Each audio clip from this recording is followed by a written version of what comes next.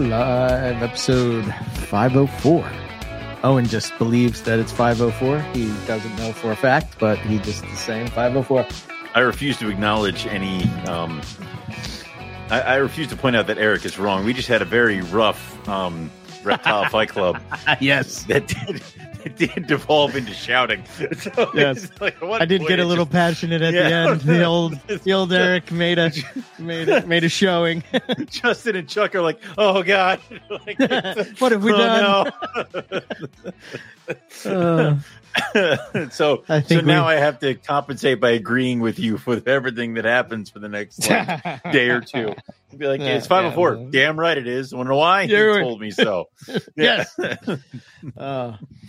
So what's up, everybody in the chat? We figured we would do this is going to be a me and Owen show, and since it is I guess it was a little bit past Python baby season, a little bit, but we figured we'd hit the topic for some. That is, other some ones of us don't stop. Apparently, are you on team spring breeder, team winter breeder? Are you team ball python? I'm whatever slowly becoming team babies happen whenever.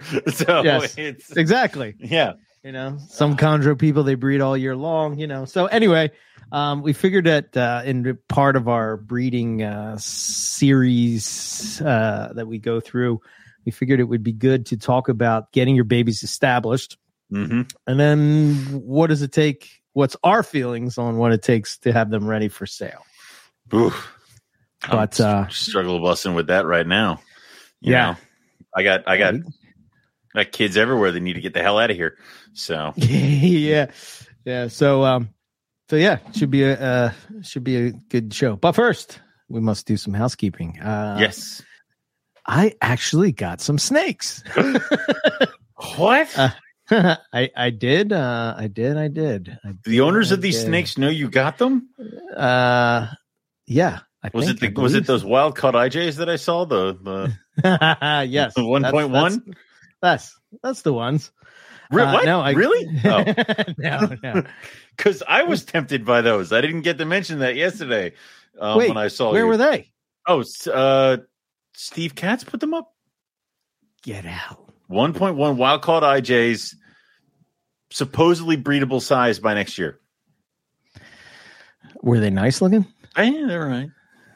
Yeah, no, they're not horrible.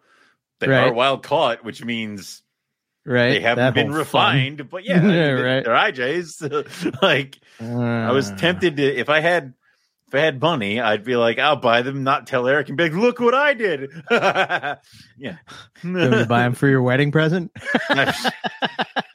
No, please, honey. Well, I kind of made a mistake and told Eric to sort of buy us this. Eric bought a carpet python. Is this a Simpson? Why? Yeah, it's fine. Is it Stimsons that she likes? That's the one she likes, right? She bred Stimsons, so she had a clutch of Stimsons. Gotcha. Years ago, and she loved her Stimsons pythons, and she desperately wants to do the Stims again. But I don't think she had a hand in getting the babies feeding when they hatched. So I think otherwise I think the love affair with the Stimsons would have broke because I keep hearing horror stories. So I don't know. Right. I don't see. Oh wait, it's a post maybe. I'm looking. Yeah, he had a couple posts about it. Yeah. Snakes available. I just see snakes available. I'll have to look later. It's not like we're doing a show or something. No, yeah, not like we're doing some sort of thing. It was. You said IJs. I got distracted. They may have been swept up because he had some Bredli, he had some jungles, and a couple other things he was throwing out there. So the IJs may have gotten swept up.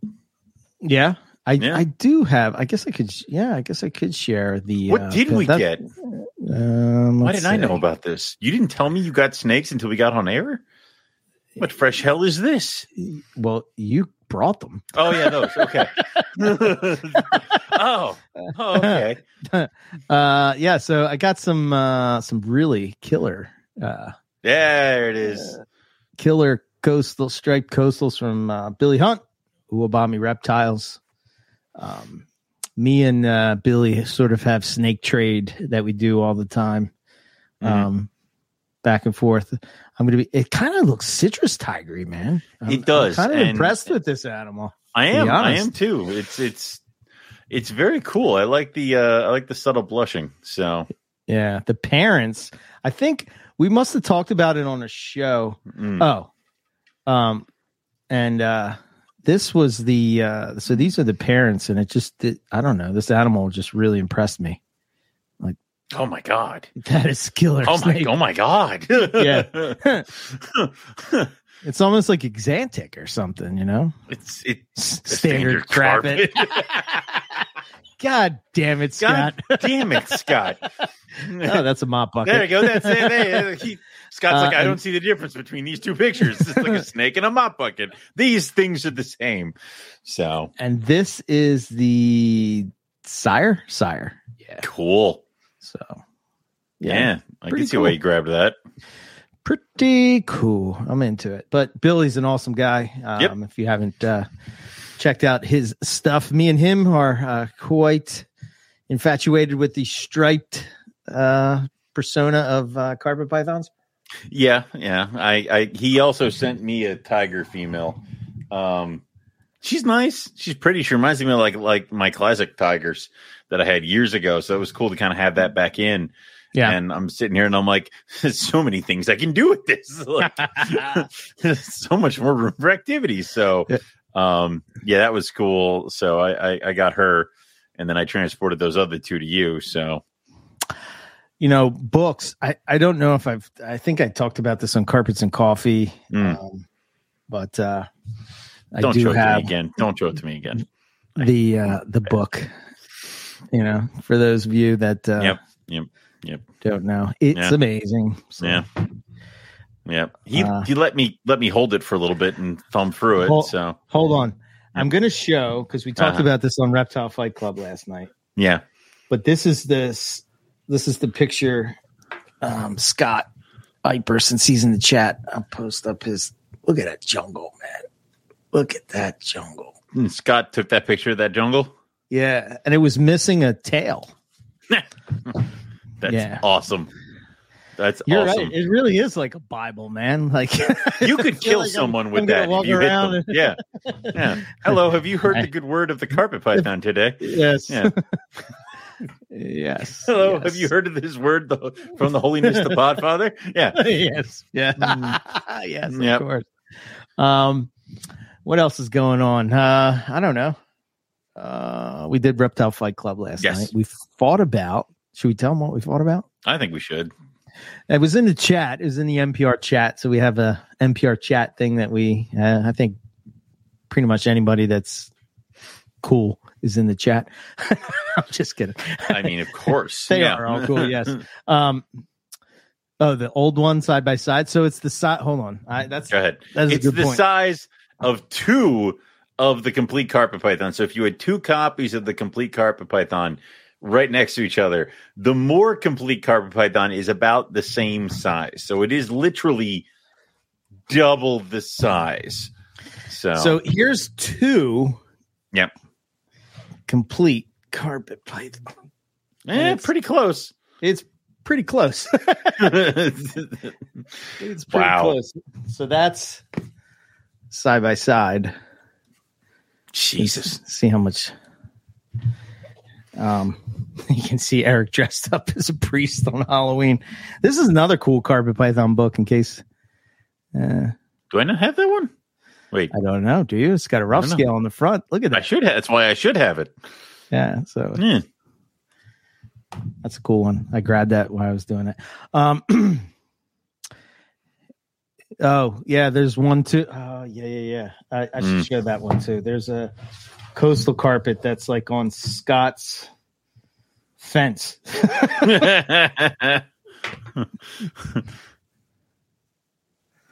Oh wait, yeah, there it is, right in the tree. See it? Okay. Yeah, it's his backyard. Scott just wanders outside, finds a really cool python. Yeah, no wonder he calls them crabbits. He has to kick him out of the way to get to his garbage cans. Yeah. Yeah. Well, we only have 48 days, so this should be fun. Keep saying we. You keep saying we, and it digs the knife in a little slower each time. I forgot. There is no we here. You have 40 something days. Yes. Yeah. Which means you have like what, 30 days until you're married? Very good. But we thought about the pros and cons of a morph in a rare species. Mm-hmm. So guess which side Owen took. I still believe that coin flip was rigged. And that hurt me very much to do those points. So, yeah. Scott's lucky. He's going to Germany to promote his new book. Nice. The Elapid book, which is, I can't wait to get my hands on that one too. Hopefully I'll be done this one 2 times over by the time I get that. You go quick read that Shine, finish up the Shine book, and then you can. Oh, I forgot about the Shine book. Yeah. God damn it! So many books to read. Oh my goodness. Yep. I did get it's like the Australian and New Zealand reptiles and amphibians picture book. AHS puts it out. It's pretty cool. That's awesome. Pretty cool. Yep. We're going to be talking about babies, but in the meantime, and speaking of babies, yes, how's it going over there at Baby Central? It's pandemonium. I am slowly running out of bins, but I have gotten a bunch of stuff feeding, and I took a ton of pictures over the weekend. So I'm going to have all this crap up on up online for sale and stuff like that. So a ton of caramel stuff's going up, jungle stuff. Some of the Mad Hogs are starting to eat more and more. So just going. And then the olives hatched, and they have shed before the white lips did. And the white lips, all but 3, took their very first meals right off the bat. So, wow. Mm-hmm. That's cool. I know. It snakes after my own heart. They ate like crazy. And they're vicious little killers right from the get-go. It's like, yes. So here's a question that sort of goes into maybe what we're going to talk about at some point down the line. But did you do an order of mice way ahead of time, knowing you're going to have X amount of pairs producing? I mean, of course I did. What do you think I am here? A fool who doesn't expect to breed as much as he does? Well, I mean, I wouldn't say fool. I would, but I would. So, I mean, the easy thing is that you can always throw a couple of orders of fuzzies and pinkies and stuff in your orders to throw them in the freezers, and you can do that throughout the year. And then usually I'll usually try to stockpile a couple extra bags of fuzzies and hoppers and stuff when I'm getting into it. And then you need at least 1 bag of pinkies for the really small species. But I'll also get the orders of the baby quail from Rodent Pro and a couple things that I'll do that throughout the year as well, so that I can have a good stockpile of quail, because that's a good thing to use for when they're not feeding. And olives just love birds. If I'm expecting an olive clutch, I'm like, I better make sure I have some quail, because I wonder what it is about olives that they're attracted to birds as babies so much. I mean, they're so big as babies, dude. An olive takes up my whole hand right out of the egg. And I mean, I think they're opportunistic. I don't think an olive python born in Australia is going to be like, nope, I will only eat bird. They're going to hit anything that comes across them. But I think the majority of the food that they get is birds. It has to be. I do not order my rodents from Rodent Pro. I have a local guy that breeds my rodents. He also does chicks, rabbits, guinea pigs, bunnies, everything under the sun, but he does not do quail. The smallest bird he can get is a chick, a couple day old chick. So if I want anything smaller, I got to go somewhere else. Yeah. Yeah. I was using Cold Blooded Cafe, but they don't have any type of birds. So in order to get birds, I have to go to Rodent Pro. And then this last time I see that's, I guess if you're running a feeder business, I know it's not as easy as it sounds, but like, I don't know. I would think, especially with a lot of people doing like a variety of prey items, that I would try to, even if you bought them.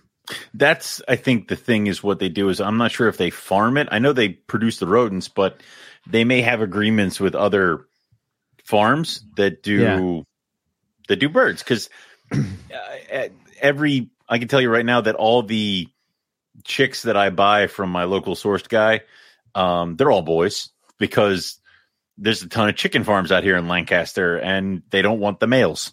So they'll do that whole thing. So there you go. Yeah. Yeah. I didn't even think about that. The counter shading that they have. Yeah. So I don't know. I mean, it makes sense, right? What you and I do is we usually just go in on one box together a year that's filled with all the different size birds, and then you just kind of milk that for a year, because you have the problem is that with the weird thing about birds is like the smaller they are, the more expensive they are. Yeah. Like one bag of those baby quail is like 60 something bucks, whereas like 2 chickens in a bag is like $5. Like it's like, okay. So you can just kind of use it that way. But bird is, I think people, especially when I first started, having an animal on birds was like, oh God, what? Oh God, like nobody wants it if it's on chicken. It's like, remember that? Yeah. Remember now I'm like, weird that was. Shit. Like it's, the other thing is I'll go and get the whole, like a chicken wing from like the supermarket, like just the whole chicken wing, and just straighten it out. And it's basically just like if you cut the webbing in between, it just becomes a whole straight thing. My snakes will eat the whole thing, and no problems there. Yeah, this is Darren posted this up. I want to say this is an imbricata. I think that's what he had said it was on one of the islands, and it was eating the birds. You know, you see that a lot with carpets. Yeah. It doesn't always need to be a white mouse that was born in a lab. Yeah. So, so yeah, with the bird thing, right? It's kind of like how supermarkets are set up, right? You put the soda real cheap, so they come in. So you're losing money on soda, right? Of course, no money on soda, especially in Philadelphia. They have a tax on yep. Stuff. So people go outside the city. But the point is that if you're losing money on that, you are going to keep that customer there getting other stuff that you are making money on. That's sort of the idea. So my thought would be like, I don't know why more rodent breeders are not sort of catching on, and even, you know what I mean? Because that happened to me, right? I'm like, well, you got to fill the box to make the shipping work, whatever it is. Always got to fill the box. I gotta, I guess I'll buy some mice and some rats and this stuff, and fill it up. Even though I don't really like Rodent Pro's rodents, so I try to get the exotic stuff, right? That's why it's easier. That's why it's easier like for when you and I are like, let's get a box and it's just a box full of bird, and you just fill it with all that, and then you call it good. But I mean, I have some African soft furs downstairs right now because I got for one of my carpets that wasn't eating, and I don't see the hype. They're just a fuzzy rat. Like I don't get it. So African soft furs. Yeah, I don't understand it. But in the earlier days, I don't know, man. I really have not ran into problems with feet. I have one carpet that is the pain in the ass to eat. It's a Cape York Archer River male. Okay. And, man, this thing will not. It's like one of those droppers. I hate that. Go to hell. My God. It's like, then you finally think it ate it. And then you get the later. dreaded smell like the next day. You're like, oh man, the wife's yelling at me. She's like, I thought you took care of that. God, I don't know. A couple years old, maybe. Put it down for winter. Small. Put it down for winter. Put it down for winter? Yep. Well, what? It's like 100 degrees outside, man. I'm just not now. Like, no shit. Put it down in this coming season. Put it down for winter. Let it experience no food and all this other stuff for a certain amount of time, and the drops. And then when it comes back up, because my Macklot's python was the same. It would drop every rodent and would only eat chicken. And then I dropped it down for the first year because at one point I'm feeding this thing like 6 chicks because it's a growing Mac. Right. I bring it back up and it just starts nailing medium to large rats and never look back. Yeah, I've done that with females and bigger ones and all. So it's definitely something that works. Before we get into the more of the feeding stuff, what did you think of the new shipping company? The Redline Science Shipping Company.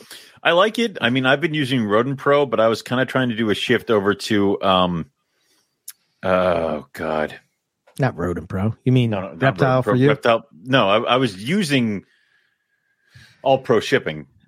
Ship Your Reptiles. Yeah. And I was moving over to Reptile to you because is it Reptile You or is it Reptiles something? to You? Reptiles to You. Yeah, I think it's Reptiles to You. Yeah. Because the price breakdown between the two was insane. Like it for Ship Your Reptiles, it was here, and then for Reptiles to You, it was like here. And they both got there, and I started kind of experimenting by like shipping something out and seeing if it actually they work just as good. So yeah. I guess they're going to get into. I mean, it's competition is always a good thing to where. I think the thing though with shipping is that that must be a hard nut to crack. And as far as I think that most people that have been shipping with somebody for a long time, like I've used Ship Your Reptiles for forever, right? And even though I've thought about changing a couple times and trying out some of the other ones, what's the one that Mike runs? Is that Reptiles to You? I don't know. I don't think it is. I think that one is Reptiles Express. Yeah, I think so. Yeah. Mm-hmm. Right. Okay. Well, it's one of those things where I tried it, and I think the problem is that I get set in my way. So, like when I go on to Ship Your Reptiles, it knows all my stuff's tied into it. It's all locked in. I just type in, and there it goes. So you get used to it, and you don't want to do a new thing because you don't have to get used to it. But if we're talking like $30 cheaper, that adds up when you start sending stuff. So, and that honestly can make or break a sale sometimes because people don't seem to understand that you can buy the animal and then it's your responsibility to get it to you. I will not give you a break on shipping because that's not what costs me anything. You have to pay for that. Yeah. So, yeah. I think that's getting tighter and tighter too. Do you see that as much as whereas like when people would offer it and say free shipping? Right. Well, when it started, it used to be $20-$30 to send anything on the East Coast. Mm-hmm. Then it started to get to like 40-50 towards like Midwest, and then it was like 80 out to California. Now it's like $100-something out to California and Arizona and that whole West, and then it's 50. It's not any better. Like it slowly drifts back. It's still like $40 to send something to New Jersey. Yeah. So yeah. I mean, DHN is in the house. What's up? God. What? I don't know. I think like, very much like Eric Hernandez, like I've been using Ship Your Reptiles since 2009, maybe, I guess, when they first came out. I personally like the fact that I know the people that I can talk to when I'm having them pick it up, when I have a problem, that I know their name. I know, you know what I mean? They kind of know who I am. So, but doesn't it grind you a little bit that some people who have been using another shipping company, after they do a certain amount of time, they get discounts and stuff like that? And I've been using Ship Your Reptiles for this long, and I've shipped out this many things. There's no discounts that I've gotten. Yeah. I think like, you hear about like Reptile Express and a couple other things where it's like they've been there for so long, they've done this many shipments. Now this is their rate for shipping. Justin, is Reptiles Express the one that Mike is at? Because that's the one I wanted to change to, just because I like Mike. Yeah. Mike's an awesome guy, and what a hell of an accent. He's like a mini. The problem is that when we used to be, and people will, it used to be that you had to be flagged through FedEx, and you could ship through FedEx. And those were the rates that you could do, and you were given the opportunity to ship the reptile through FedEx. And that's how it used to be. Yeah. And then where you had to, is that when you had to send a box? I had to send a box. Yeah, you have to send a box for them to grade. Yes. And then they gave me the permission. So like, I had a shipping certificate. I was allowed to ship through FedEx. Yeah. It was nothing but a headache because I think the problem is, right, you don't have that direct connect. Right. You're just a person. Whereas like with Ship Your Reptiles, Reptiles Express, Reptiles to You, whoever you use, you know, Redline Science shipping, is, you know, they know those people that they can call. Right. You know what I mean? Right. It's so I've been in that position where I've had to argue with people at the FedEx office to make them look me up on the computer to show them that they can take this box over there and put it on the cart and then have some other people do it. I had a hub in Arizona call me because they refused to put the snake on the truck because they knew what it was and they didn't want to do it. And I had to lose in my mind and freak out over those people. Like I've had all that, and shipping companies take away that bullshit. Like you don't have to deal with that anymore. Yeah. I think it's a good thing that there's other competition, because I think that it's going to lead to, you know, stuff changes. Yeah. You know, it's so funny. I was thinking about this when I saw him post that up, and I think it was like, what was it, 2007, 8, somewhere in that area, when they first brought out shipping of reptiles. Right. Yeah. You know, up until that point, you basically had to have this FedEx account, and like, you know, only the top end breeders at that point were really people doing that, or anything you with shipped that. it as mixed nuts or fragile computer parts, or But you know, oh man, and that company that first came out, I can't remember what it was called. But they used UPS, and you couldn't ship through UPS. And the guy was a real piece of shit, and he bamboozled everybody, he stole a whole bunch of money. And then that's when Robin and Chad came out, and they brought Ship Your Reptiles, and they sort of took it over. But instead of using UPS, they used FedEx. If Delta Dash wasn't the most horrible thing on the planet, I would send all my snakes Delta Dash. Like, first off, Oh yeah, it's Isn't expensive. that like the big crate inside a crate? That's if you're like shipping a crocodile, but like Delta, or like Chris Salemmy when he ships bears and tigers. Exactly, and like those. That's what Delta is. That's what that is. Is so. I mean, the problem is that you have to go to the airport. You have to go to this thing. You have to sit there. Your box is right over there. You can see it, and you're like, "Can I get it?" They're like, "It hasn't arrived yet in the computer." Right there. It's the box that says Owen McIntyre. I know it is. So, and yeah, you have to use Delta for venomous. I know nothing about that. You shouldn't. I think you also should use Delta for monitors and things like that, just because, come just on the now. size. The cardboard box. It's not going to keep a monitor inside. You're going to send an Ackie. I know it's in here somewhere. Little wooden box. We're bringing it over on the forklift. They just put it down on the thing. Yeah. But it's any minute now. Need a hand truck? No, I got it. Thanks. Yeah. So, but it's. I've had it where you drop the animal off. Its plane is at this time, and you just get to the airport at this time, and they unload it and they hand it to you, and it's like the fastest, easiest thing. But yeah, you have to like go to the airport, which sucks. So, yeah. What does Lisa say? I'm a FedEx carrier since the 90s, and I remember seeing some messed up ways people ship reptiles. They still do. Remember when people like would ship their snakes in socks and stuff? Yeah, yes. Or what was? See, the problem is my favorite is that when back when it was like fragile computer parts and crap, like it was like all of a sudden it was like they would shut down for the weekend, and they would just be like, and the snake would go in a building or not make it there, and that's what sucks, is that because it was not labeled as an animal, they Mhm. extra didn't care. I mean, they don't care already. I mean, you can slap as many stickers on it that it's a live breathing thing in there.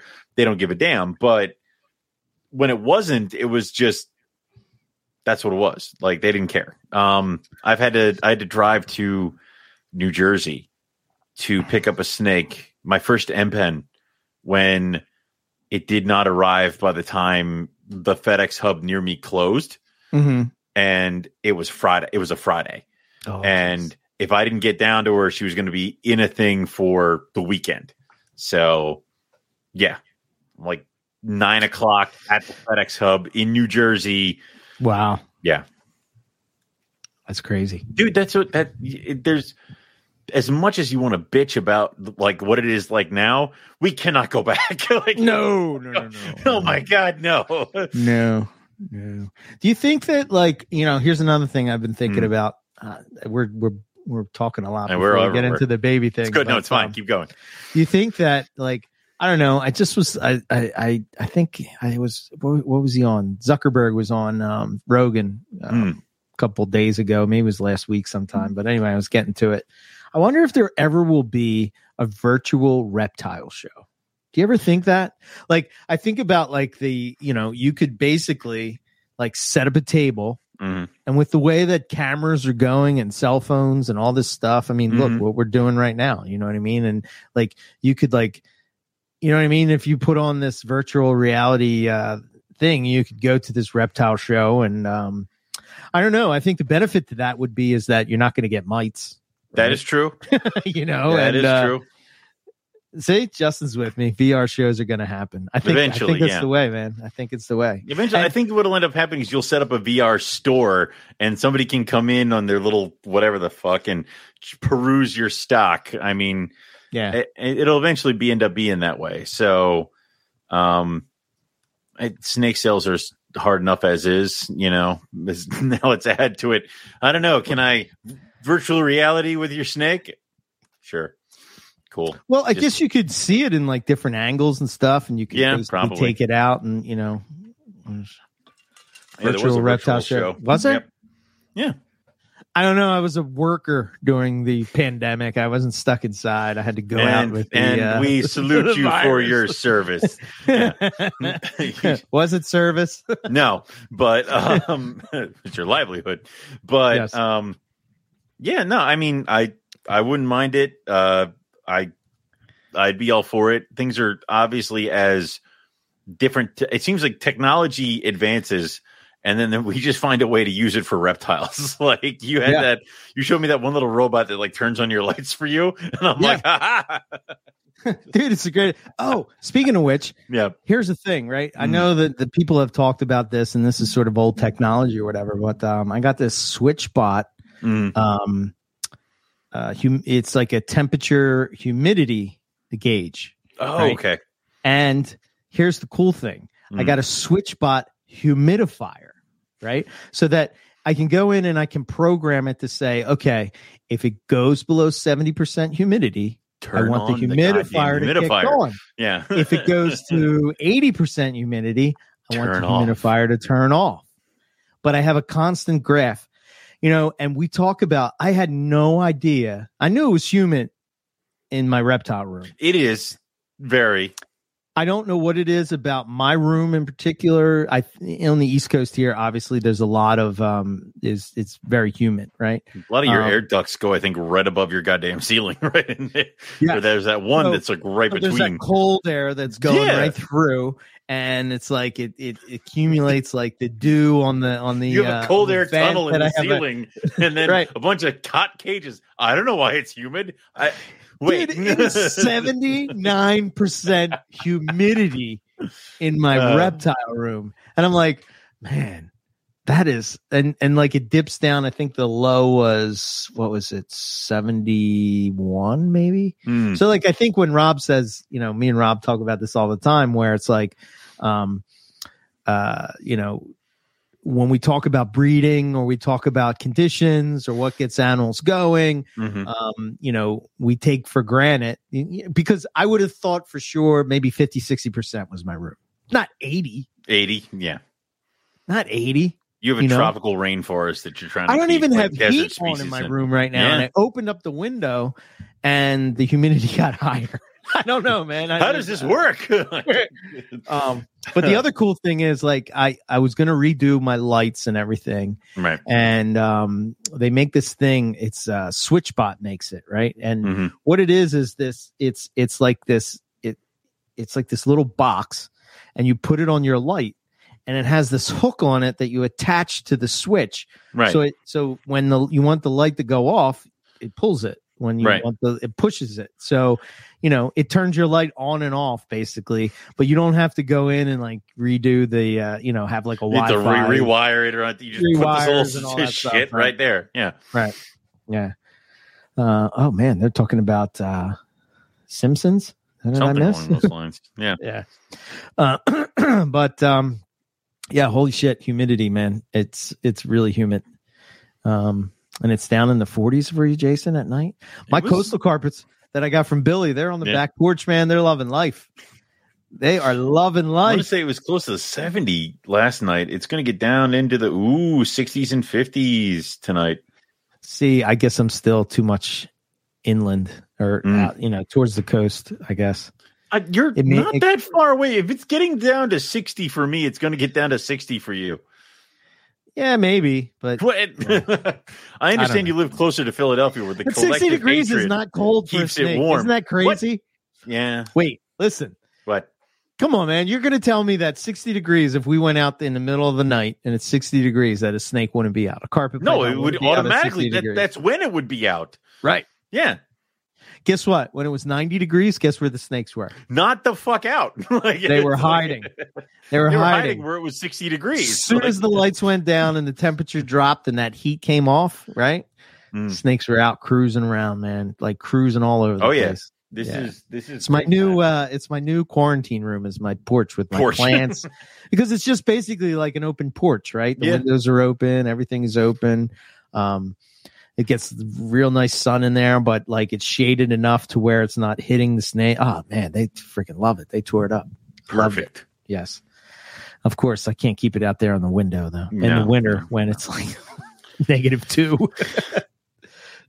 Snake's not doing so well. It hasn't moved in a while. Right. So anyway, yeah, that was technology. All right, let's talk about some babies. So babies hatch out. Yes. What's your time frame? From how long? Oh, so let's break it down, right? We're going to be focused particularly on pythons with a strong tendency towards carpets. I'm glad you specified, because there's a lot going on here. So yeah, I know. So like, and then Owen, if you want to interject some colubrid talk or things like that, please. Of like maybe tips and tricks that you can to do it. And I guess if you really want to dive deep into colubrid talk when it comes to getting babies, the gentleman at CCR did a tremendous episode on getting babies going. So nice. Nice. Really cool tricks. They talk pinky pump and everything, man. No, I refuse. If I have to get the pinky pump, you deserve death. Like, that's no. So, yeah. All right. So let's start with carpets. What do you wait? What do you do? What's your thing? They hatch you out. Set it up. Leave it alone. Leave it alone. What's your time frame? It needs to shed. Yeah. Shed. Okay. It needs to shed. Now, if the entire clutch is shed and there's one holdout, you're okay to feed. Because I really doubt that one didn't absorb its yolk when everybody else did. So just try feeding. I would say they need to. It used to be they would shed their skin and I would offer them a meal immediately. I feel like you have more success if you give them about a week after they've shed and then offer. Because you want them to get hungry. And then obviously the first thing you do is you start with what you would want them to eat. So start with frozen thawed hopper mice, because you're not going to get everybody, but you'll get a few. And now those will just be on hopper mice forever. And that is the same thing for colubrids. Like I had a couple of the mad hogs eat hoppers right away. Cool. Done. I had 2 blonde hognose ate pinkies right off the bat. perfect. The rhinos, they haven't shed yet. So, but that's great because then you don't have to do anything else with them. You can put those snakes on autopilot because now you're just going to offer them food and they're going to eat it. Hopefully that's the plan. Yeah. Then after you offer frozen thawed a couple times, frozen thawed hoppers, and you still get ones that aren't necessarily feeding. Now it's time to start working tricks. And same deal. You start high and you work your way to like crazy. So you start normal and then you work your way to insane because you don't want to like offer everybody frozen thawed geckos because then you have to feed everything that ate a frozen thawed gecko. So you start with things like scenting chick down, easy. Right. Then you can start scenting where you thaw it out in a bucket full of chicks.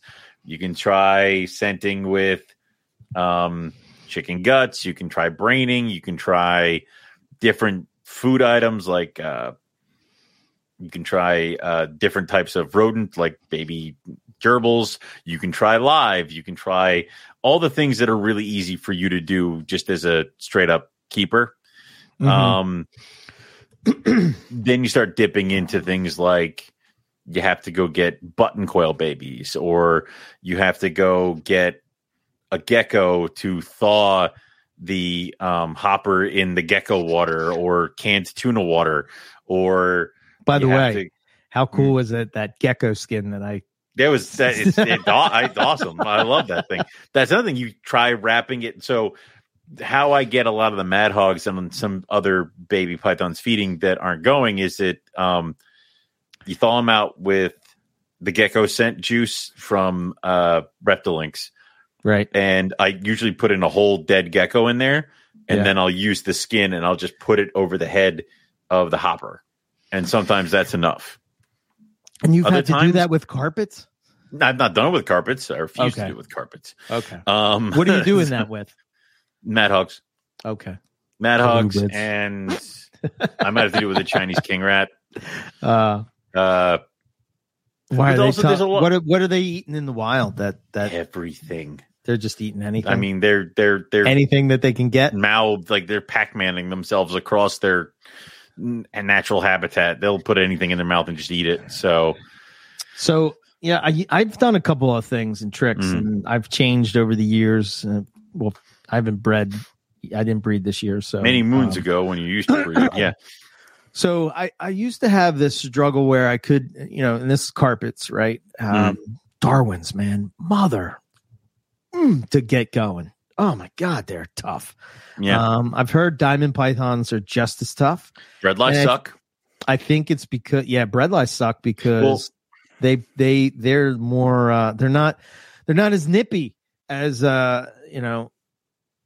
Yeah, I gave it to Owen so he could use it, but it's so cool. Dustin's the geckos I got from Dustin Grom, it's shed in one piece. It's the coolest thing I've ever seen in my life. It's got little toes on it and everything. It's so cool. But I mean, bredli suck because they're so shy. They're not nippy. Yeah, right. They don't bite, so it's almost like it's a coin flip. Either the entire clutch eats frozen thawed and it's great, or the entire clutch eats live and you have to force them. You have to do that for a couple feedings till you get them over to the frozen thawed. So it's really Have you noticed the ones that are super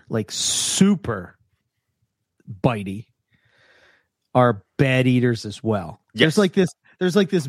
You don't want them too shy, and you don't want them too right. Because it's like they're mad at the world, and then they just throw themselves. I've seen that with so many different types of pythons. Where I would say that is. So I told you about the white lips. The 3 that did not eat are in that angry at the world, throw everything phase. Like they threw their entire bodies at these hoppers, bit it, chucked the hopper, threw themselves. And it's like they need to just calm down. And actually, what I feel like is you have one of those, that's the one that you really need to give a perch to, because then they anchor themselves and they can't lunge really far because they're all twisted up on a perch or something, and that's when they eat. So, but yeah, you're right. You don't want too shy. You don't want too angry. You want a happy little medium.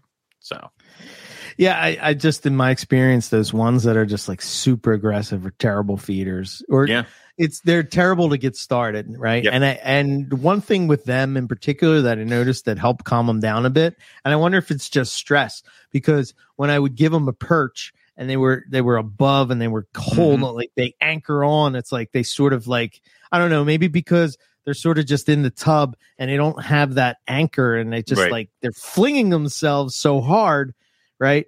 And because they're not anchored to something, they're flinging their whole body at you. Exactly. When they have an anchor, the flinging becomes more of a calculated strike. Correct. And it works better. So yeah. So Darwin's were terrible. I've never really had issues with the IJs getting going. Jungles, I've never had that. That used to be back in the day that they were labeled as the difficult ones. Yeah, and they were like, oh, they're mice feeders, and you used to have to like pump your your jungles up to a certain point, and then be like, start throwing rats at them, and it's like, well, I think it's because we fed them wrong. Right, exactly. You could feed mice, and you could be a mouser. Yes. And it will be fine. That used to be sacrilege. It used to be like, it's a mouser. Nobody wants it. Who gives a shit? Does it eat? This is a real crappet. Also, especially if you had a mouser male, who gives a damn? Who gives a damn? Yeah. Well, it's not only that. Like, I don't know. Reading that, there was a paper that Rob talks about this a lot. I know Scott has mentioned it as well. The guys over on Herpological Highlights talk about it. There's a paper, and they talked about Burmese python digestion and how the system shuts down and then goes back into it or whatever.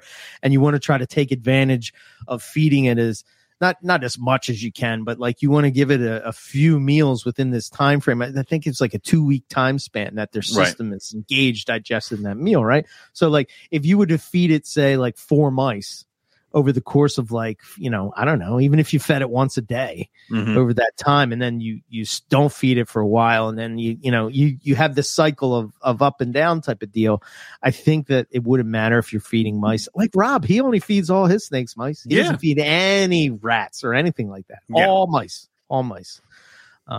But anyway, I did this thing where when I first started breeding morphs and stuff, where I was having a terrible go at it. I remember how hard it was to get albino zebras to get going. I tried the bag tricks and all these different tricks. And then that sort of led me to want to feed live from the gate. Right. And just try it, and I had some success with that, but it's such a pain in the ass to get live. I'd have to order it through Matt and then go pick it up, and I don't know. It's just a pain in the ass. To be honest, I have 3 mice that they're usually producing a litter of pinkies every like 3 weeks or something like that. Usually once a month I get a litter of pinkies, which is fantastic, because then you let them.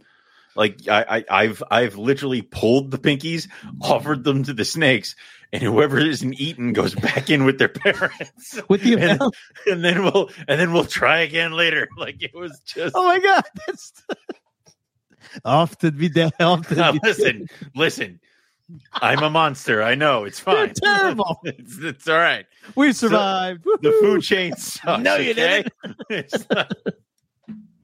Sometimes it's not fun to be on the food chain, but no. But that's how you get. That's how I get a lot of stuff eating. So, and then now we have the 3 rats, and the rat will. I mean, the one rat we had downstairs had 19 babies at one time, right? And I'm like, holy shit! So it was like I was taking like 5 or 6 rat pinks, because I have that one speckled Madagascar hognose that only eats by nest raiding. So I just kept giving him rodent nests to raid. Yeah, kind of. Like it's, I mean, what was that, Squid Game? Whatever. Not the one that was on May the odds be ever in your favor. Nature's a bitch. What do you want here? So, yeah. Carry on.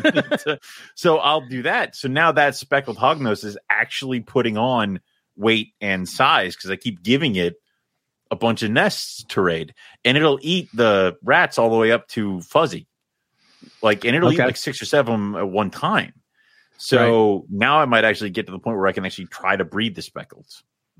I think at your point, man, you need to really start breeding at least a few mice.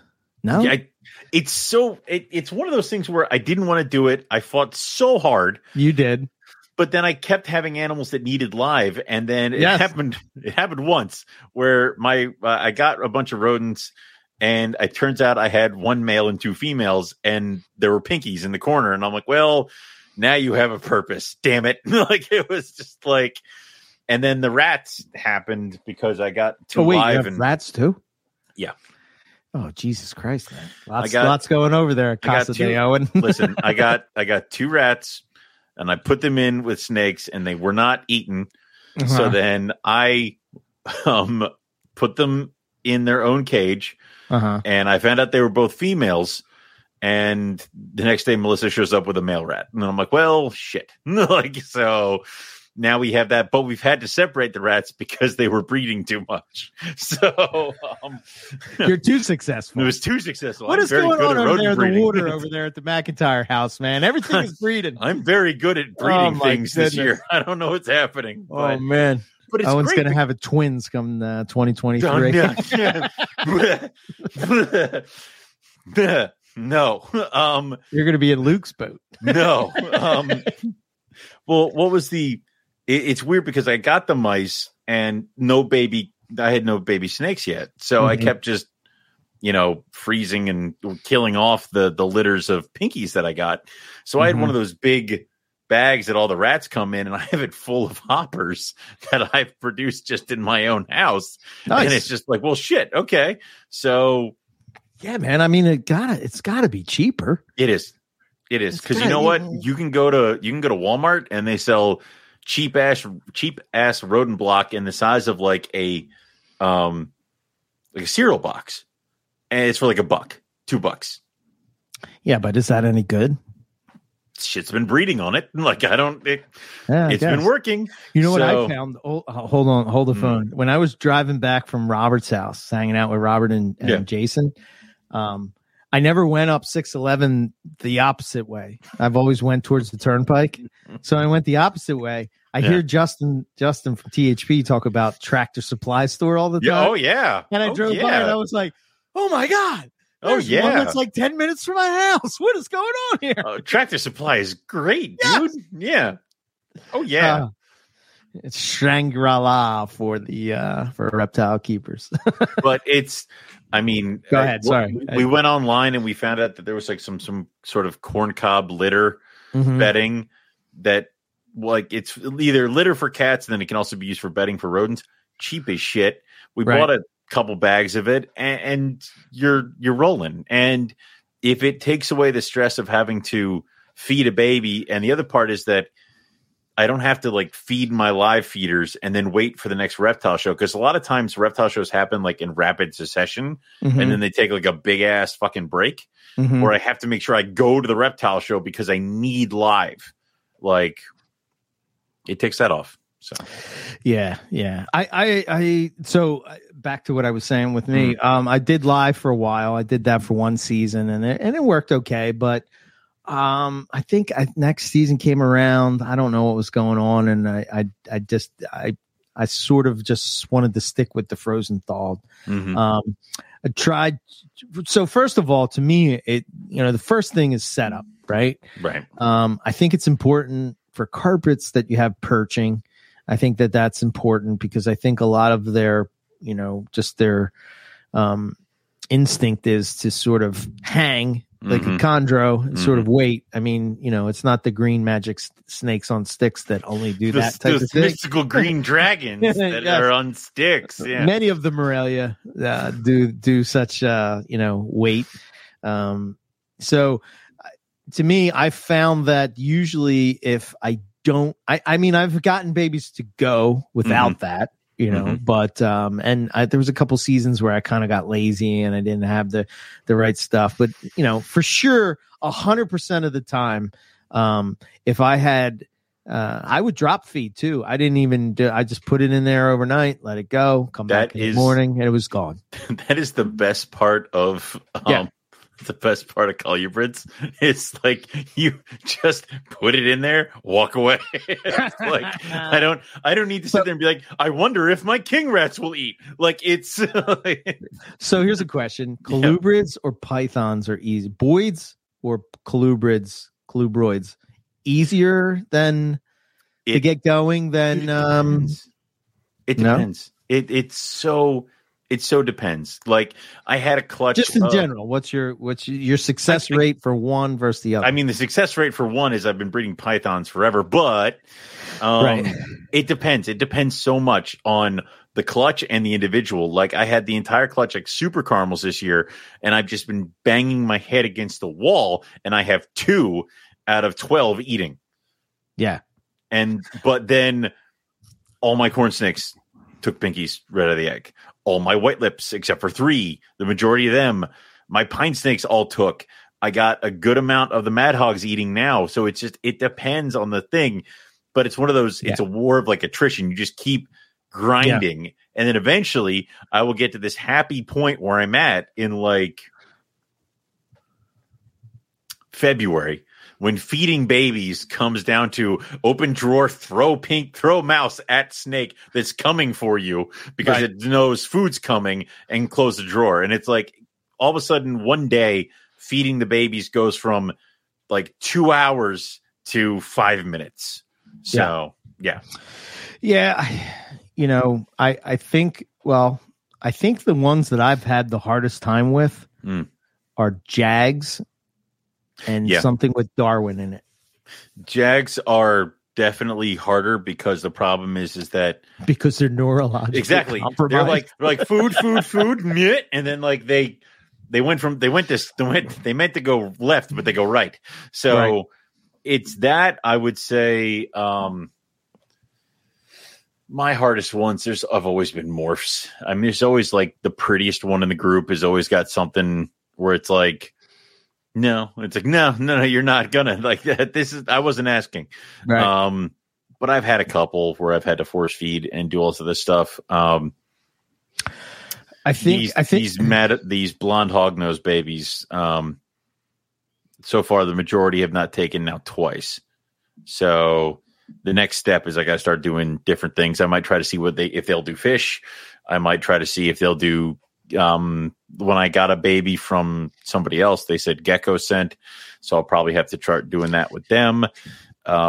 This may be the year where I have to go get like a live gecko and just figure it out that way. Yeah. I think, for me, right. Mm-hmm. One of the things that I've learned over the years of doing this is that prey size matters as well. Mm-hmm. Right. Mm-hmm. I never used to take that into account. I used to think like, okay, all baby carpets will eat a hopper and I'm good to go.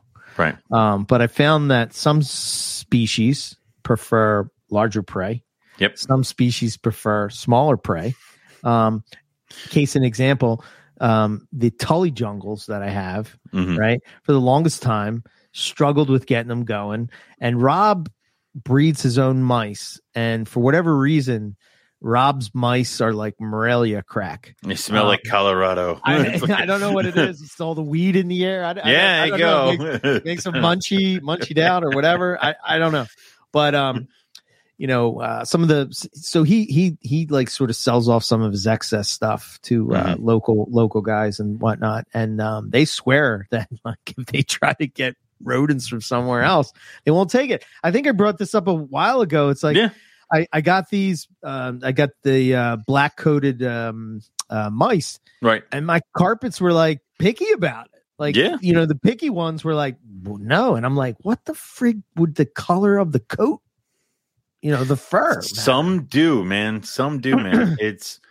It's weird. I luckily got into the thing where I got a bunch of those black mice because the good thing about those mice is that the strain is relatively small. So an adult black mouse is like the size of that in between size of a hopper weanling, a small adult white, and then mm-hmm. my large white mice. So that was a great one to get some of those snakes transitioning because I had a couple that weren't necessarily ready for that next step. Like I had my Bairds, mm-hmm. My female slamming food. The male was kind of touch and go, and mm-hmm. also he would drop a lot. So getting mm-hmm. those smaller black mice would get him. He ate those, and he started growing more. And now he's starting to take those bigger white mice.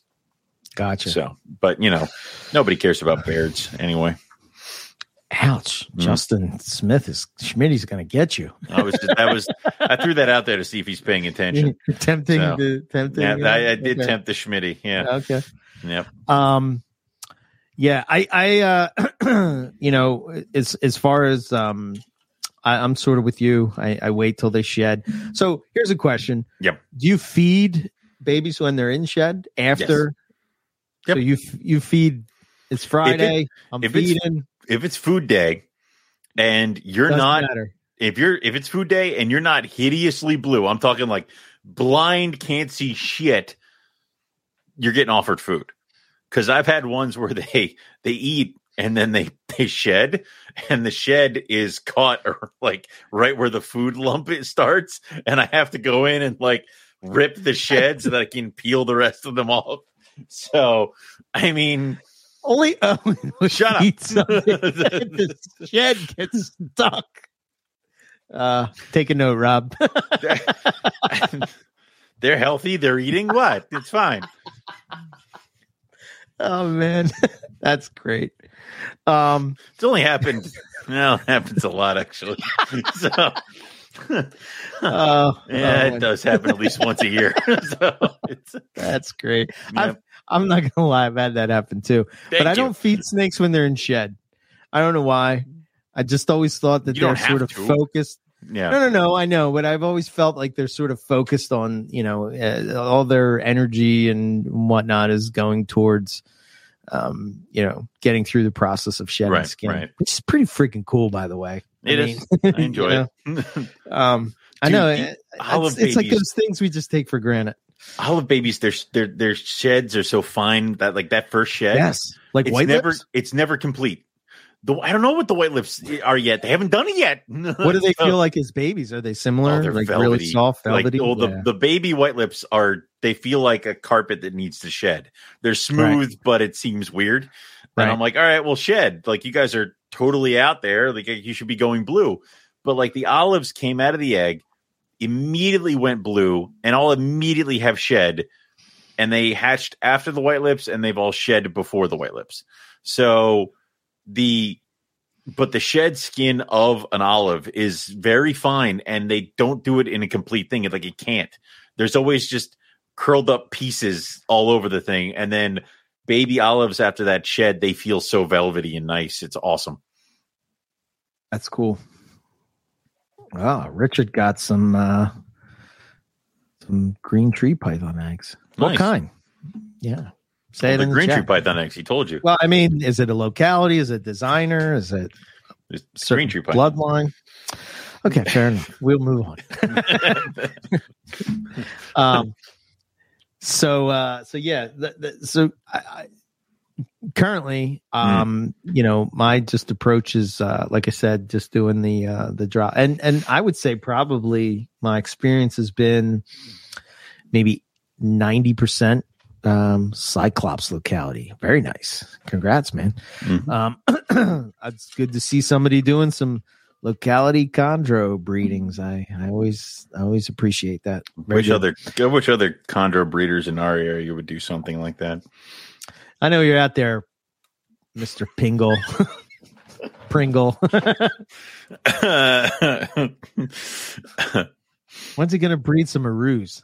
I don't know. He keeps saying that he doesn't care what you think about Arus. Yeah. He taunts you with those Arus. Yeah. I know. He'll just taunt me. It's all right. He's talking about other projects that he's all excited about that I have to reel him in on. But something like that. I don't know if he's ready to share with the world what he's got cooking up. So, yeah. Yeah, another trick that I've tried over the years is, and I actually got this from Keith McPeak and Matt, and it kind of worked for a little while with carpets. Is I used to take, instead of doing a hide, I would just take a whole bunch of sphagnum moss, like a hand clump like this, and I just sort of put it in the tub, and they would sort of get under there. And it used to drive me nuts that I get this real nice New Zealand high-end sphagnum moss, and they're under the paper, and I'm like, God damn it. God damn it. So the white lips and they have a humidity hide. So it's Okay. Normally you've seen my hides, so like little plastic Yep. squares, things with little holes cut in them. The white lip hides are actually like when you go to the store, you can get little containers that you would put in your lunchbox for like snacks and stuff like that. And then I melted a hole in the top. So it's a sealed plastic container, and inside's a bunch of damp moss, and then the snake can slide in through a hole at the top. They don't use them. Like, I mean, they use them periodically. Because it's 70% humidity Probably. in our reptile rooms, man. I mean, they use them periodically. Why do they need that? But I mean, like, they are the dirtiest animals, and not because they're like shit and pissing everywhere. It's because they're gliding through the moss and then whipping around their cages. So there's little tiny bits of moss all over in their water and everything.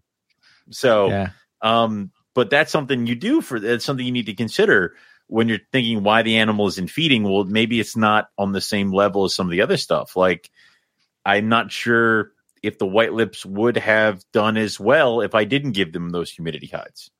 Right. I remember when I had a bunch of short tails, and that would be one. That was scared the shit out of me, right? For sure, that trick that I just talked about with the moss is like, except in the case of short tails, I would just put the entire tub as just a layer of moss. So, and it would be bulkier in other parts or whatever. But like when you would go in, you didn't know where the snake was, and you would be like dangling, wiggling underneath it. And it's just like, no, because they are like 100% ambush. So it erupts from underneath, and it's just like shooting out at you, man. You're just like, whoa. That's what I imagine. Sand boa keepers are just like, where are you? Yeah. Like it's probably the same thing. Yeah, 100%. So I got a quarantine breaks in a couple weeks, and I got to move the ring downstairs. Okay, and I got to set that up, and I've been thinking about what to do for her because there's got to be a shit ton of humidity, and then where would they consider wanting? Like, what would they want? So, yeah. Is it okay? The secret project? Shit. Well, yeah. Not so secret anymore. Not so secret anymore. Yeah. How do I proceed with this one? I don't know. Well, wait for the Patreon chat, which, by the way, we will be doing right after this. We'll save that for that. Yeah, we'll do this after the show. We're gonna do probably in maybe half hour, 40 minutes, 40 something minutes, like that. Then we're going to jump on over to there. And so for the Patreon people, we're going to continue discussing things. Yeah, we will fill you in on the secret project. And then we're going to give our thoughts on the Animal Con event. They'll be interesting. I thought that would be something that would be good to do for the Patreon thing. Yes. I have some feelings on that. Some thoughts. Yeah. Good and bad. No. But anyway, back to babies. Yep. Doesn't eat. Baby doesn't eat. How long until you try again? Week? 2 weeks? 10 days. 10 days. 10 to 14 days. What's their typical time frame between when you're feeding babies? 10 to 14 days. Okay. And there's something that grinds my cross so badly is when you get a new snake and you're like, I smacked it in the head with a mouse after it just went halfway across the world in a fucking box and everything is completely changed and it won't eat. All right. Well, leave it alone. Hey, I came back at it yesterday and I'm still hitting it in the head with you need to give the animals time to adjust. So if you try feeding it and it doesn't eat, going down there tomorrow, more than likely you're not going to get it feeding. More than likely you're wasting a hopper. Yeah. Give it time. I just don't. Where did that come from? I don't know. Like, I wonder where some of our. I want to find the one asshole that did like an unboxing video that did feeding right after and smack him with a. I think it must be like some, I don't know. I think of somebody and like they're just like excited about the snake eating. I understand that, but that isn't helping. Like, and also when you do, I would want to say that I think you don't want to shift feeding options all that quickly either. Try one thing once or twice, then shift. Don't just keep hitting it with a bunch of crazy things because then again, every time the door opens, who knows what the fuck is happening? And if you're doing it multiple times a week, and I say this because I was the person who fed my babies twice a week because I thought you needed to feed them twice a week because I thought that was the only way you could get them big enough before you could sell them.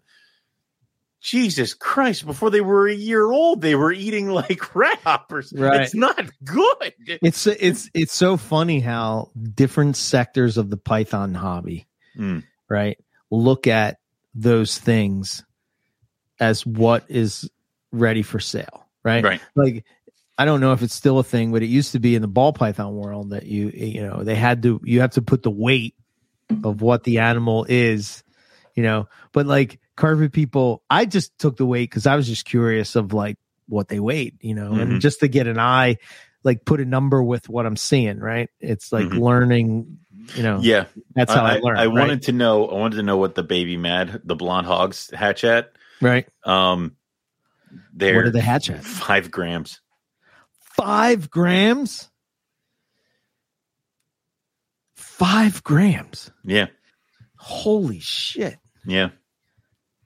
Holy shit. How small are these things? It's just so tiny. Like it was just, and it's one of those really tiny thing where I'm like, I'm not sure if me with my giant, like, not a fragile I can't person. get over that. They were so tiny. They're so tiny. Holy shit. That's corn snake, dude. That's a chondro size, man. Yeah. That's probably smaller than chondro. Yeah. Jason, yeah. that's like that little ringneck snake that you had with next to the toothpick and the penny. The problem is 5 grams, but there's nothing on them but a fucking huge head. Like they just got a head. 5 grams. Damn, that's tiny. Oh yeah. Man, my mind is probably going to explode when I breed pygmy pythons. I'm going to be like, wait, what? How did these worms get into my snake cage? Oh, wait, those are the babies. Like, yeah. I can't even imagine, like, you can't have air holes in the tubs or anything because they're going to get away. Well, thank God you gave me all those bins that I use for colubrids, where I'm like, that's the only thing they could go into. Like, it was. Yeah, it would probably be like a 4-foot enclosure for them and that thing, right? Yeah. Oh, shit. Northern red belly. That was it. Yeah. Holy man, Jason, when you showed me that picture, that was insane. Wow. That was crazy. Timothy's asking, do we have any experience with Papuan Apodura? Yes, I do. You do. I do not. And it hurts. I want them. Funky. I want them. They're so in my head, but I can't.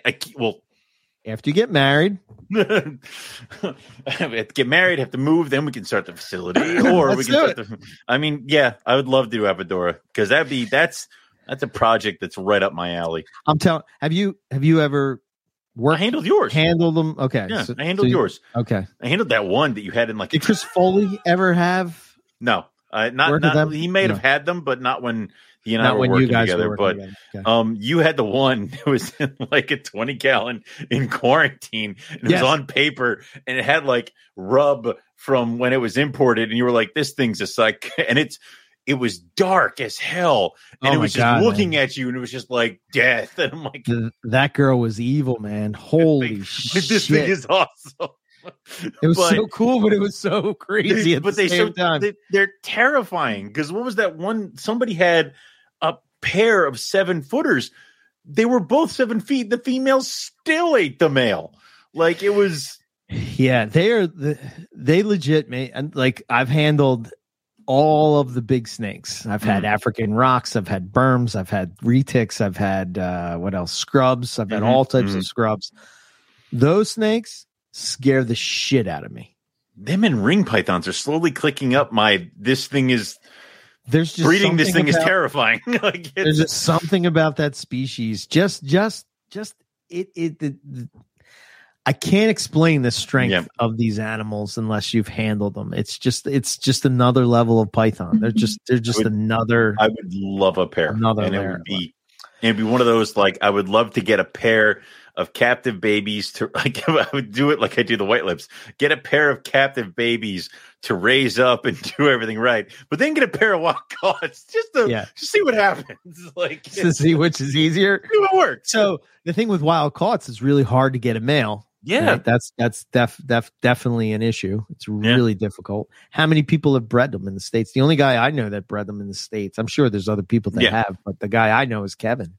But that's the thing is like if you could do that now with the technology that we have, if I hatched a clutch of Apodora, I'd send all those sheds for DNA test. Screw it. Done. Now we know. For what? What do you mean? Just another sex determination. Just do it that way. So if everybody wants males, I would send the sheds in for DNA tests. This way you know for 100%. And hell, if I was an importer, I'd do that, but I don't think they care enough. So I can't figure out why though. Like to me, it doesn't, like with them particular, I don't understand, why are they having such a hard time finding males? Maybe like they must be in a different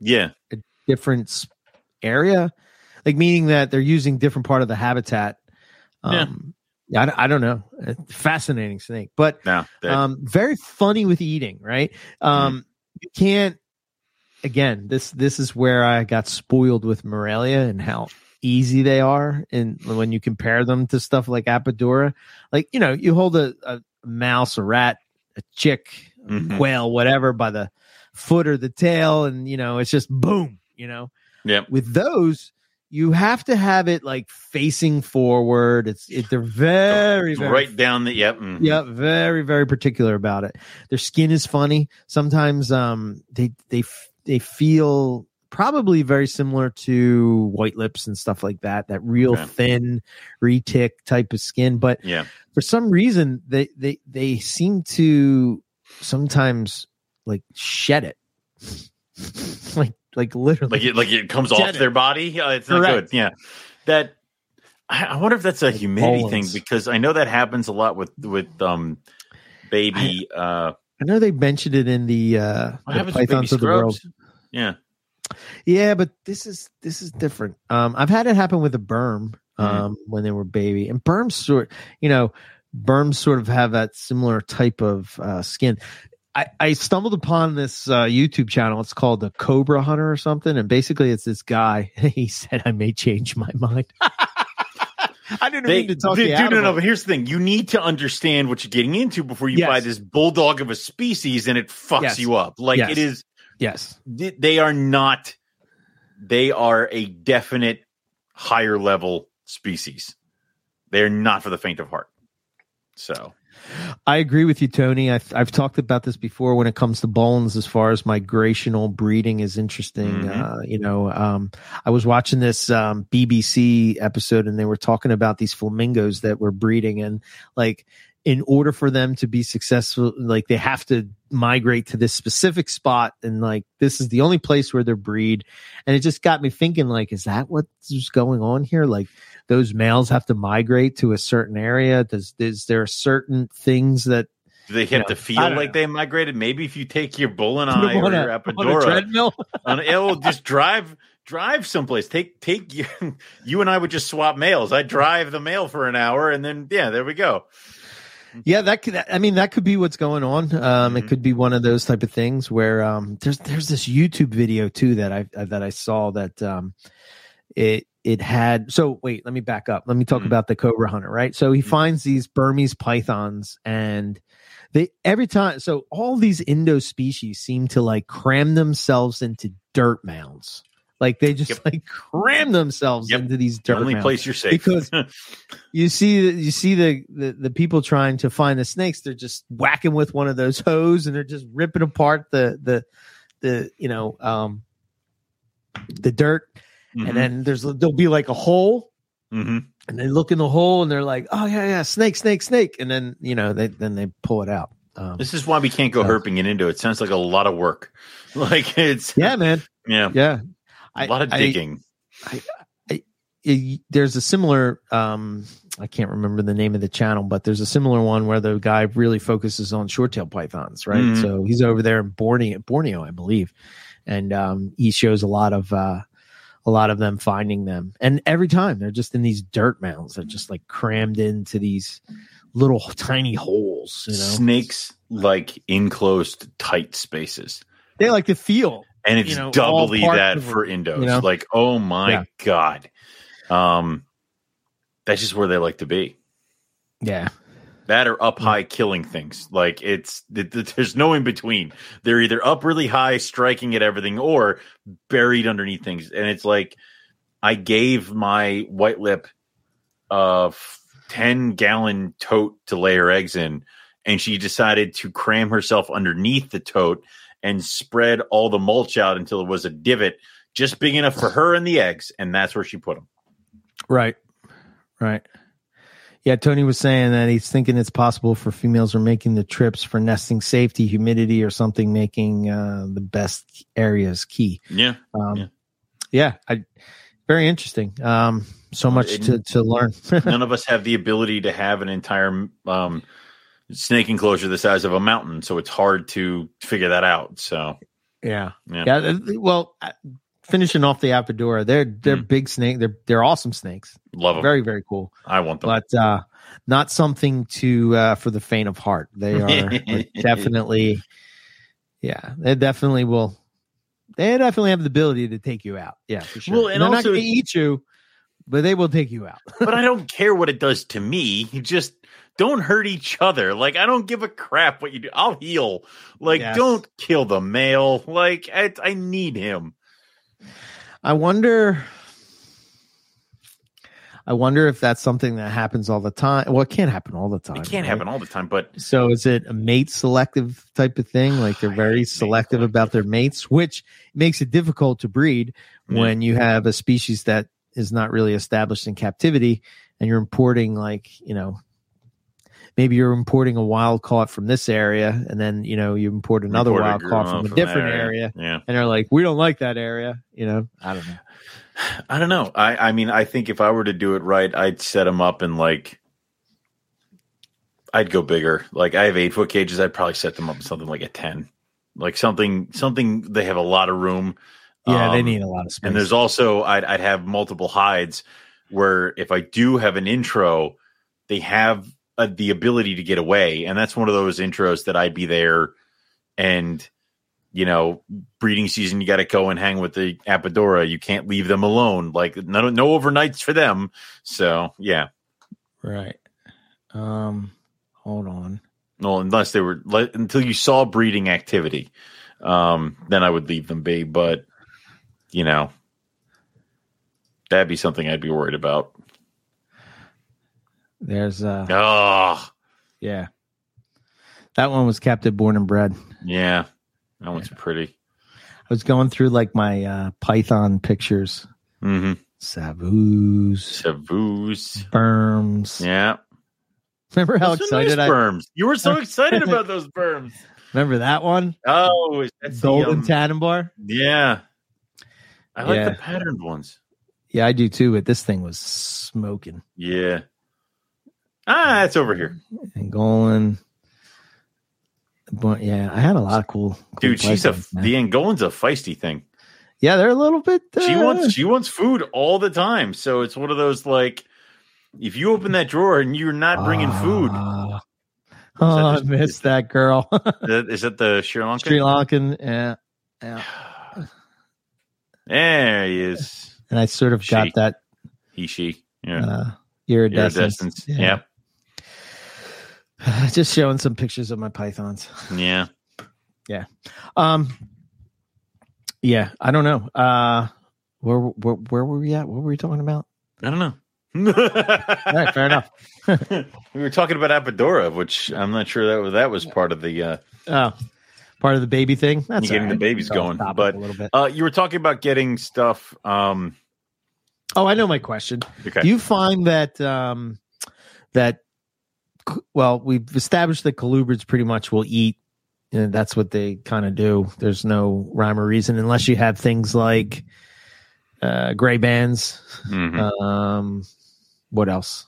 What else is difficult? Are corn snakes difficult? They're not difficult, right? I don't. I mean, they can be. I have hatched 2 clutches of corn snakes this year.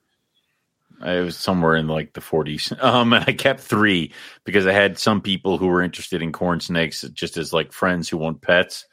And I'm like, here's your pinkies. They threw a fit. They bit it a lot. They didn't do anything, but if you leave it in there, they ate it anyway.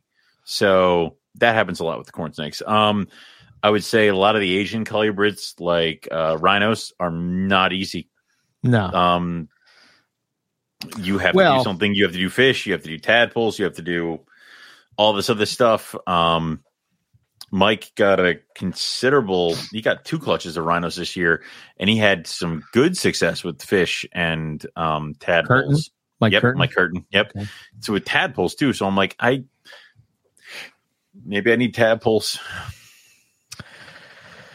Well, that's what they eat, really, right? Yeah. Isn't that what they eat in the wild? Yeah, so they just went and got some tadpoles. I have one of Mike's babies up right here, and she refused scented pink and a fish. I'm going to move her downstairs, and it's just going to be trial and error. I mean, you just got to keep trying with them. I think Rob was telling me about a trick he does with them where he'll feed them a fish and then sort of back it up with the pinky type of deal. Okay. I've done that. I've done it where I've removed. I'm assuming you've talked to him in depth about it a couple times. I've had it where actually I cut all the arms and legs off of a pinky. Right. So it's literally just a tube. And because a lot of times they would get started, get to the arms and legs, and then just back out and spit it out. So no arms and legs, they just keep going, and then it's down. Right. But I have my one baby boy from last year. He just started rolling, like where I can open the tub, put the hopper in, close the tub, walk away. Gotcha. Okay. That shit happens. A year later? A year later. Yeah. Right. Okay. That's why people are like, can I be on your list? Shut the fuck up. There is no list. They will be ready when I'm damn good and ready. That's the thing. Do people do lists anymore? So people have to, right? Because everybody keeps asking me.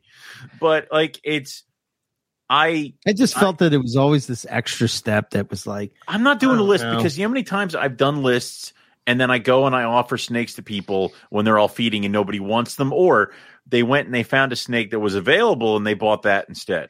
There are no lists. Like you would be on the list, like, you know what I mean? Like, right. You know, I have 2 olives are slated to go to Lucas. 1 olive is slated to go to you. Right. So that's the list. And that's the list. Right. That's it. God help everybody else if I only get 3 olives this year. Like that's what happens. But Timothy, no. They eat scrubs, by the way. Just so you know. He said Timothy had he was the one that was asking us about the Apodora. Yeah, I've never heard of I never heard of a female barneck killing and eating the male. Killing, yes. Eating, no. But Apodora, they eat scrubs. They eat scrubs. They eat things. Yeah. What? Is Jason saying I'm pulling my leg? He's doing something. I don't know if they're having a conversation. So they probably are. Okay. All right. Fair enough. No side conversations. God damn it. That's okay. I just don't want to get distracted. If they're asking us a question. But you rule with an iron fist. You're damn right I do. If I don't, the whole damn system falls apart. Yeah, for me, the go-to has always been, I've never had to go to, so I haven't bred Antaresia yet, right? So let's be fair there. Yes. You've never had to go to the weird fringe yet? Yes, I haven't really had to go to, the whole sending with geckos and stuff like that. Although carpets, it's a fun experience, do eat geckos and skinks and stuff like that, right? Yeah. Apodora eat bones? Yeah, I would imagine. I mean, I imagine Apodora eat everything. Apodora.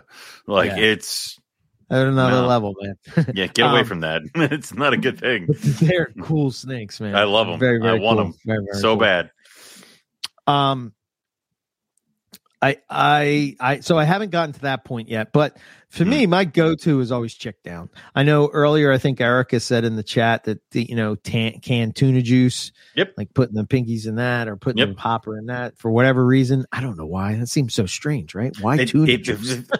If it's not, it just smells weird. Like the problem is you're trying to get an animal this fucking big to realize that what you're trying to present to it is something that it needs, and sometimes you just need that kick where they just and you almost see it in their head because they're all defensive, and then they're like, oh, and they start drifting towards it, and then the bite happens, and then they'll wrap it. It's like all of a sudden they realized everything that was going on in its head, and this is how it functions. Like it's. And I had those non-feeder super caramels, and I offered one a button quail, and it literally did that thing where it was like, drifting towards it, and then bites, wraps, eats it. And then the next time I thought out food, I'd offered it a hopper, and it was like it knew what to do now. Bite, wrap, eat it. And I'm like, okay. Right. So sometimes you just need that one kick. Right. Its brothers and sisters have now had to shove mouse tails down their freaking throats. Yeah, I haven't done anything with blackheads. Obviously, they're another That's fun thing altogether. You know, Yep. most people that go for them, they just sort of start the force feeding. Assist feeding from the gate. You know, they don't even waste the time. You talk to guys like Derek and Jason, and you know, even Justin and Ryan, and you know, Lucas even did that, right? Didn't he do? Yep. Yeah, right from the gate. Yep. Yep. So I think with them, you it sort of is what it is.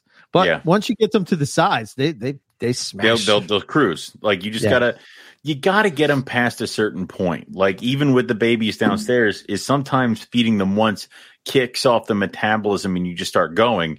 But sometimes they need more of a kick and they need to just keep rolling, and you got to keep force feeding. Sometimes you'll force feed them and then a year later they'll be dead. It sucks. That's why I usually try not to do it until the snake starts losing weight. Like the second the baby starts looking thinner, it's over. You've lost. You had your chance. Now I need to do whatever. Right. And I mean, like I have one baby downstairs that has a little bit of an underbite that hatched, and it's reluctant to feed because I guess it can't really figure out what's going on. And I'll keep trying, but I don't know. Like, do you really try that hard with that kind of an animal? Because that's the ethical question I was just going to ask. Yes, this is where ethics come into play. And right. Do I force feed, get that animal to go just because now it's still got that underbite? Now it could grow out of the underbite. It could be a wonderful pet for somebody, or it could be bought by somebody who knows, because it's a caramel, that it's a cheap caramel because I know it was going to be pet worthy, and they're going to try to breed it. And now all of a sudden we have an issue where caramels are born with underbites. Yeah. Yeah. I wonder about that with, you know, I think I've heard Dr. Zach Loveman talk about many times, like his main thing that he looks for when he's picking out a snake is, does it eat? Is it a good feeder? He wants the best feeder. Yeah. Who cares about color? Who cares about pattern? Who cares about any of that? Give me the best feeder. And I think he's right. Well, I traded king rats to Mike Curtin for some baby Macklot's pythons. He goes, do you want to? I'm like, no. What are your two best feeding females? I will take them. Thank you. I don't care what they look like. I don't need to care what they look like. I'm sure they're gorgeous. I'm sure they're Macklot's pythons. Put them in a bin. Like I didn't. And they're vicious, dude. Oh my God. They're insane. Liasis is another level. I know. That's another level of insanity. Oh my God. They want to bite you. It's like Liasis, Bothrochilus, and then you get the Epidora. My water pythons are pretty chill. You know, I think I might actually have a good chance of water pythons this year because my male put on some size. Oh yeah, I grew him up because my female's a bitch, so I just kept feeding him this off season because I'm like, I gotta get you big enough because you keep getting pushed around by her. Right. Jason, is it cool that I share that picture that you sent me with the battery? You have 5 seconds to respond. I think he will be cool with it, but I think people need to see the size of this snake. Of like it's a small snake? Yeah. I'm guessing he's cool. Do it. Yeah, I'm sure he did. I'm making an executive decision. Oh, damn. There it is. That's a toothpick. No, he said it in the thing earlier. Some type of wait a minute. I forget what he said it was. That's a toothpick, and that's a Northern Red Belly. Is that AAA battery or double A battery? That's a double A. Triple A. No, triple A. It's even worse. Hey. Oh my God. What does that eat? I mean, like, that's one of those things where it's like I fed it a pinky foot. It's like, that is Northern Red Belly. Jesus. Wow. What do you feed that? bugs, crickets, Pinhead pinhead crickets. Northern red belly is what it is. That is so small, man. That's insane. Holy shit. I can't imagine that. Oh, that blew my mind when he showed me that. I was like, wow. Made the trip all worth it. Pinheads, pinhead crickets. Chopped up slugs. My God. Oh yeah. That's a good idea. I didn't even think. No, slugs. Slugs, yeah. Chopped up slugs. Yeah. It's like escargot, I guess. I'd literally lose that in its cage. I would assume it was gone. Nope. Wow. Okay. So we talked about, we sort of got into when you should worry, right? I mean, I if the snake's not losing weight, looks good. I keep kind of just keep trying every couple of weeks. See if you can give it a whirl again. Another tip is feeding at night. I find that right at dusk, I find that I get a real good response then. Now, it could be just because, my snakes are eating good or not. I think because I don't feed really that much during the winter. I don't, you know what I mean? Like all the way that I feed. I used to have issues with carpets eating. But I think it's just because they were just full. Like, just, you know what I mean? Like, yeah. Jason's wife took care of those snakes. If you feed, I mean, I do feed throughout winter, but I would say that during my winter time, it's when I'm lazy. So all of a sudden 14 days becomes 21. But of course, by then things are rolling, things are feeding quickly. You can just go in and chuck food. They're usually going from hoppers to smaller adult mice. You've got a couple shows here and there. You've got holiday shit with family, this, that, and the other thing. So, the breakup happens that way where things do get extended. You're also not monitoring it as closely because you're not trying to get them established to sell because they've already been established. So you'll see with my cards, it's like every time they feed, it's written down. And then all of a sudden it just stops because like they've like fed consistently like 30 goddamn times. It doesn't matter. So, yeah. Yeah, just as I know this is just a side note, but this is a tip that I picked up from Matt Minatola too, is so when I would go to feed, I use like this sticker system so I could look at my rack of babies at a glance and see what's what. As soon as it fed, it got a green sticker. If I offered it food and it didn't take, it would I wouldn't put a sticker on it. And then then you start to see which ones are holdouts. And you sort of have this thing. So what I would do is like one of those green circle stickers or whatever I put on the top. And then every time I ate, I would put, just mark it 1, 2, 3, 4, 5. Yep. And then add another thing. And by the time, so what's your cutoff to when you say that a snake is ready for sale? Depends. So I would normally do 10 consistent feedings. Consistent. Yep. I'm not saying like it feeds twice and then it takes 2-week break and then like it eats again. 10 consistent. Every time feeding. You feed it, it eats. It eats. Right. 10. I would say that if a friend of mine wanted it, it depends on the friend. Oh, that's like different. Yeah. Like I'll drop off a non-feeder to you. like if you, I'll take it fresh out of the egg. Like I should have brought the damn olive. Yeah, I was like, shit. Here you go. Why not think of that? It's just one of those things where it's like, I've also had animals where they've eaten 3 times or 5 times, and somebody who I know is maybe not as experienced, but is close by, knows what they're doing, head on their shoulders. Sure, you can take that one. I'll sell that one to you. But if I'm taking it to a show where I might potentially sell it to somebody who might lie about their experience or have no experience or need help or hand-holding, I want that thing bulletproof, especially if it's going to be shipped or something like that. Right. I'm not letting it go until it is consistent.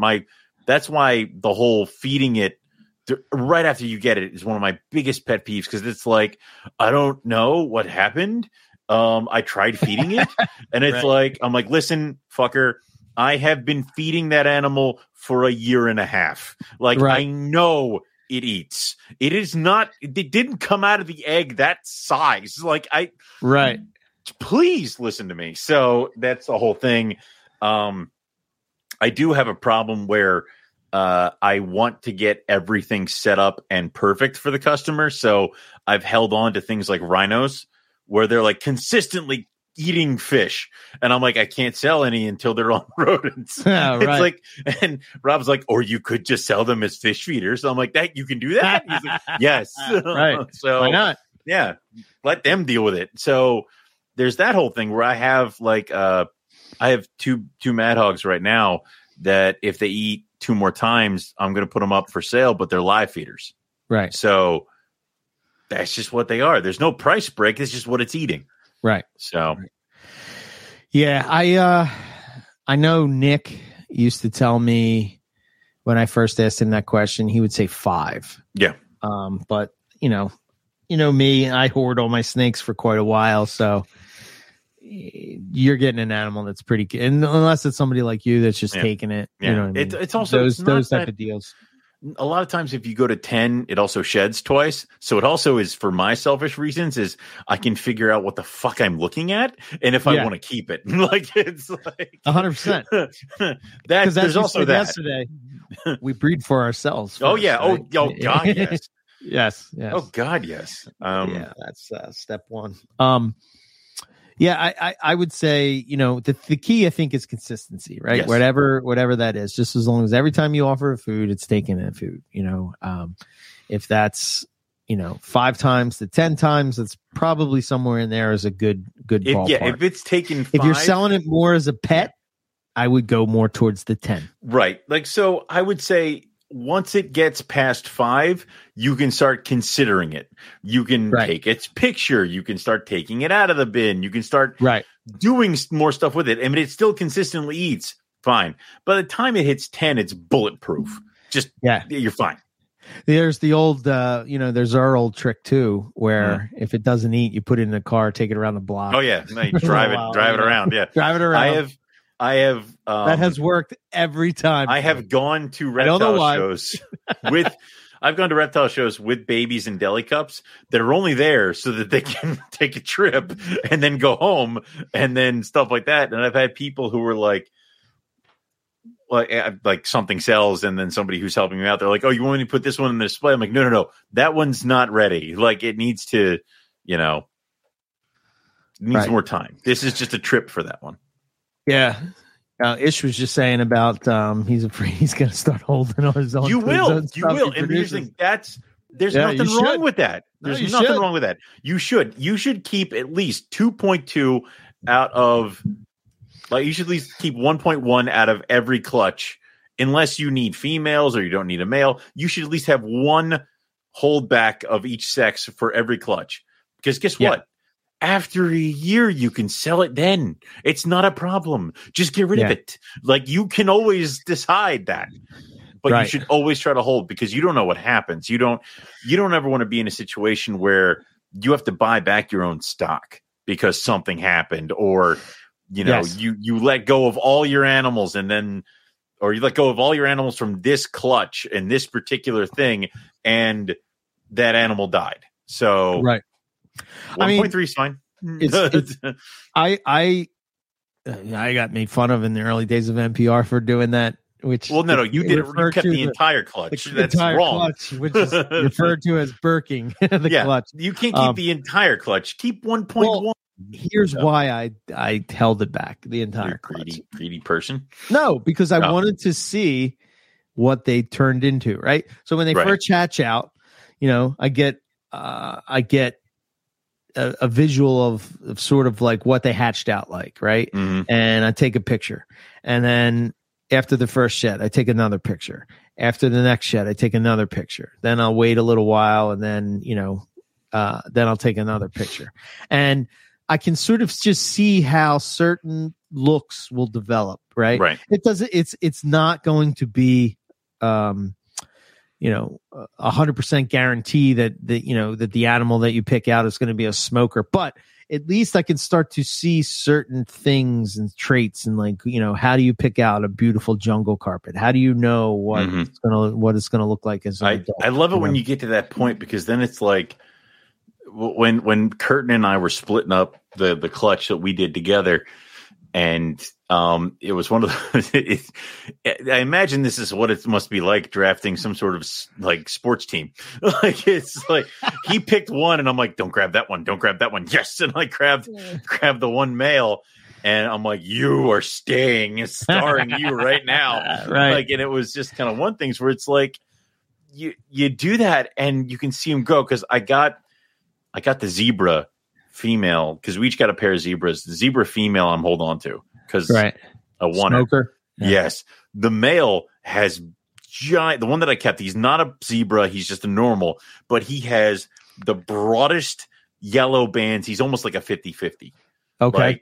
And I'm like, yes, that's what I want. So I'm like, you get to stay. And I know his mother is gorgeous. And his father was a wow line zebra. So I'm like, you can't, the yellows are just, it's perfect. And I don't even want to do a jungle project. It's so secondary. Yeah. See, for me, right, I often would ask the question, like, how do GTP keepers be able to pick out well, I mean, what they're going to look like? They'll tell you that they can look at the red and be like, yes, that one is going to be pretty when it completely changes all its colors into something different. Wait, right? What? How do you? I know. Wait, but that doesn't make any. I think certain looks have, with the diamonds on the back, certain looks to. Certain looks and certain higher lines. melanin, stuff like that, But a normal straight up green tree python clutch where something crazy could be cooking in there, I don't know. I think it's just for me, I can do it with carpets with that, right. And that's from doing that. That's from holding them back. But I can't really do it with chondros like I can with carpets. So, but no, I wouldn't be able to do it. Yeah, and then the only other thing, I guess, is Morph Market is our new go-to for selling snakes. It used to be king snake. I hear fauna's kind of falling weird. Off. Fauna's fauna.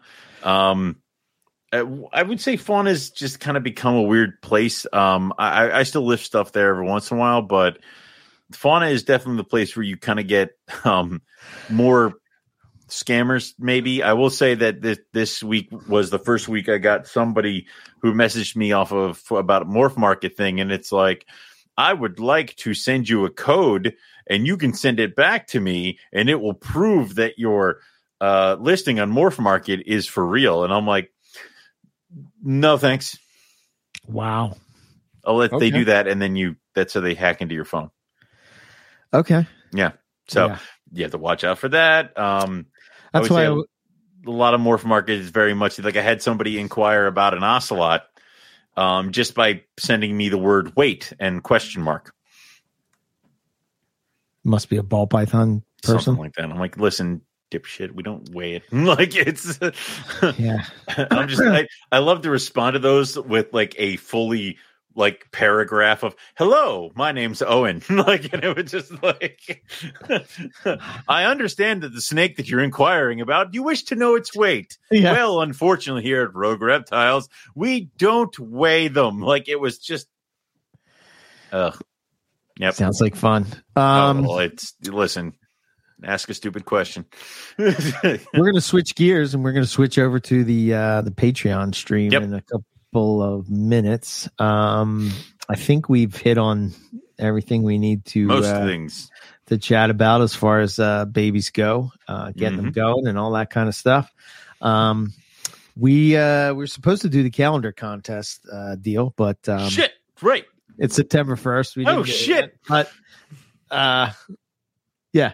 So that's going to be coming. That'll be coming soon, very soon. I'm busy this weekend getting alcohol poisoning, so yes, there would be. I will try to get it up by Monday. We're gonna do the traditional calendar competition. I think Eric and I decided on that rather than reviewing what has been slated in the book. So this may be the last year for certain categories. Yeah. But enjoy it while you can. Yep. There'll be an announcement on NPR Pick of the Week, and that's where you'll have to go to enter your photos. And all the rules will be up there like it is every year. And then we have to speak with who the hell won last year?